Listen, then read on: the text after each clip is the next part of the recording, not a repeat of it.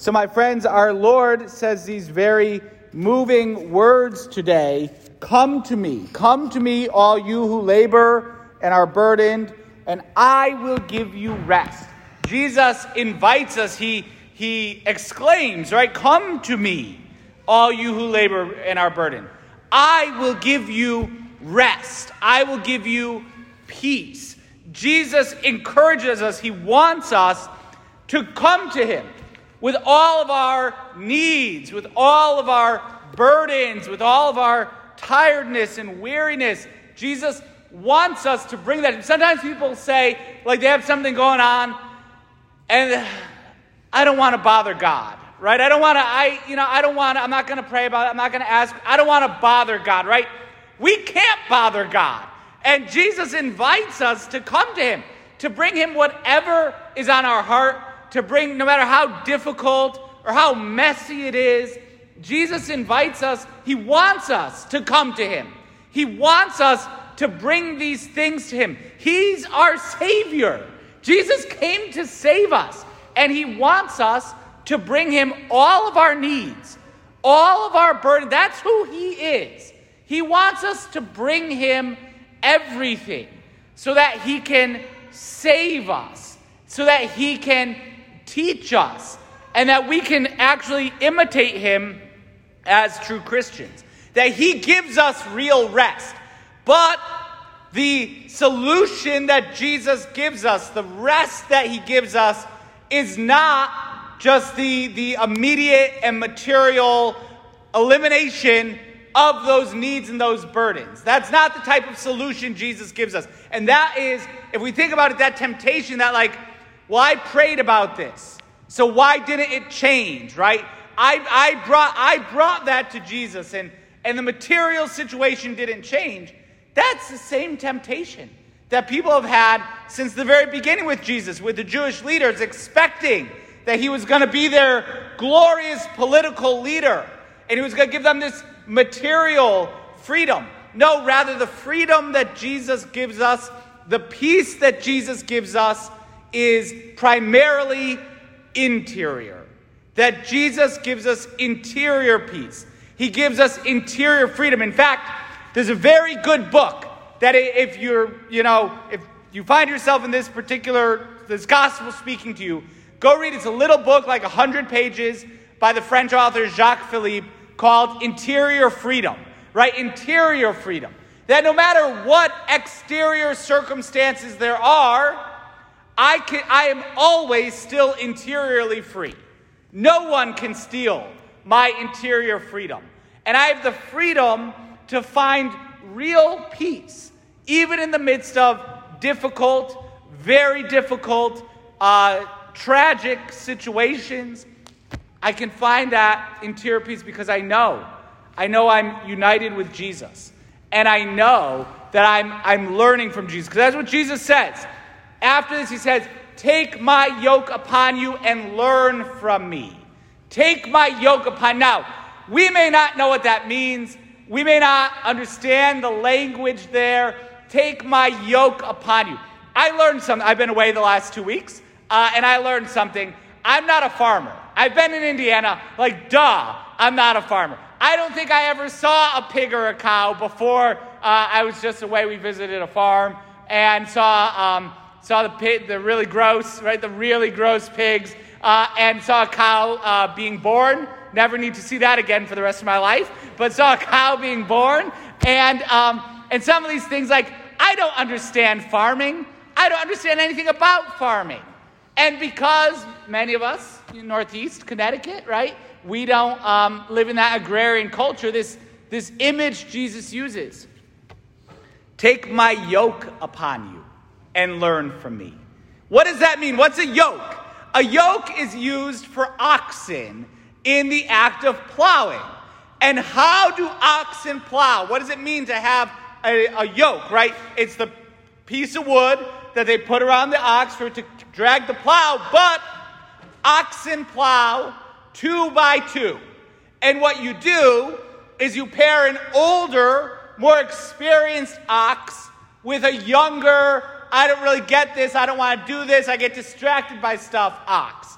so that they plow it together, and that the younger one learns from the older one how to do this. And so when Jesus says, take my yoke upon you, he's comparing himself to that older ox who's more experienced, and that we, the younger one, are going to walk side by side with him in everything. It's not like, yep, here's my yoke, good luck with that, right? That Jesus saying like, okay, here's your burden, good luck with it. No, rather, and not either like, okay, there's your burden, I took it, here's your receipt, all taken care of. Rather, together, side by side, we will carry this burden. We will do this work together. We're going to work together. We are yoked to Jesus, right? We are bound to Jesus. We bind ourselves to him, and we learn from him.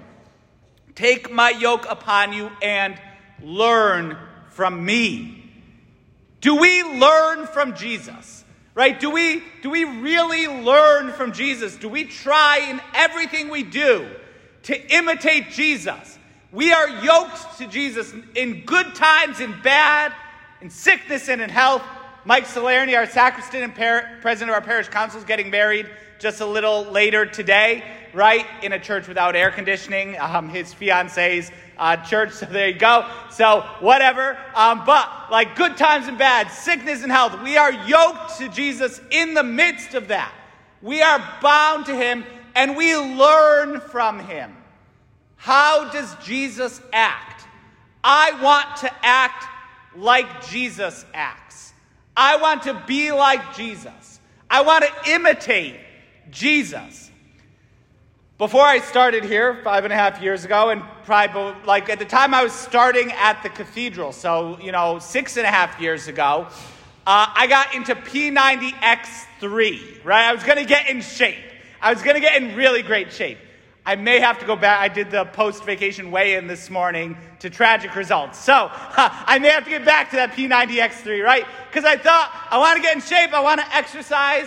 Want to get ripped. What better way to do it than just 30 minutes a day? Piece of cake, right? And Tony Horton, who runs those things, baptized Catholic from Rhode Island, right? The exercise guru. Like, how does Tony Horton exercise? I'll do that. What does Tony Horton eat? I'll do that. Let me learn from Tony Horton how to get ripped. Okay. Well, I gave up on that after about 40 days. 40 out of the 90 days obviously didn't work for me. But do we do that with Jesus, right? What does Jesus do?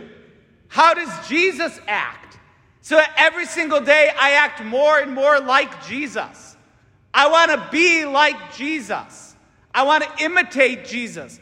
So that as a Christian, as an actual disciple of Jesus Christ, because what's the Latin there, right?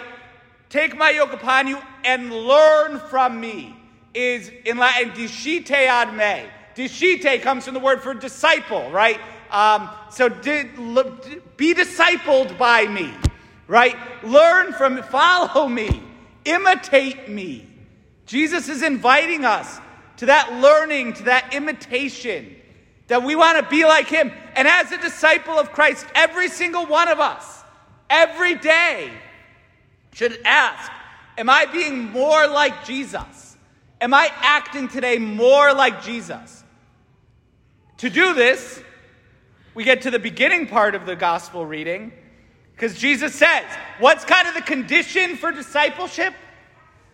I give praise to you, Father, Lord in heaven and earth, for although you have hidden these things from the wise and the learned, you've revealed them to the little ones.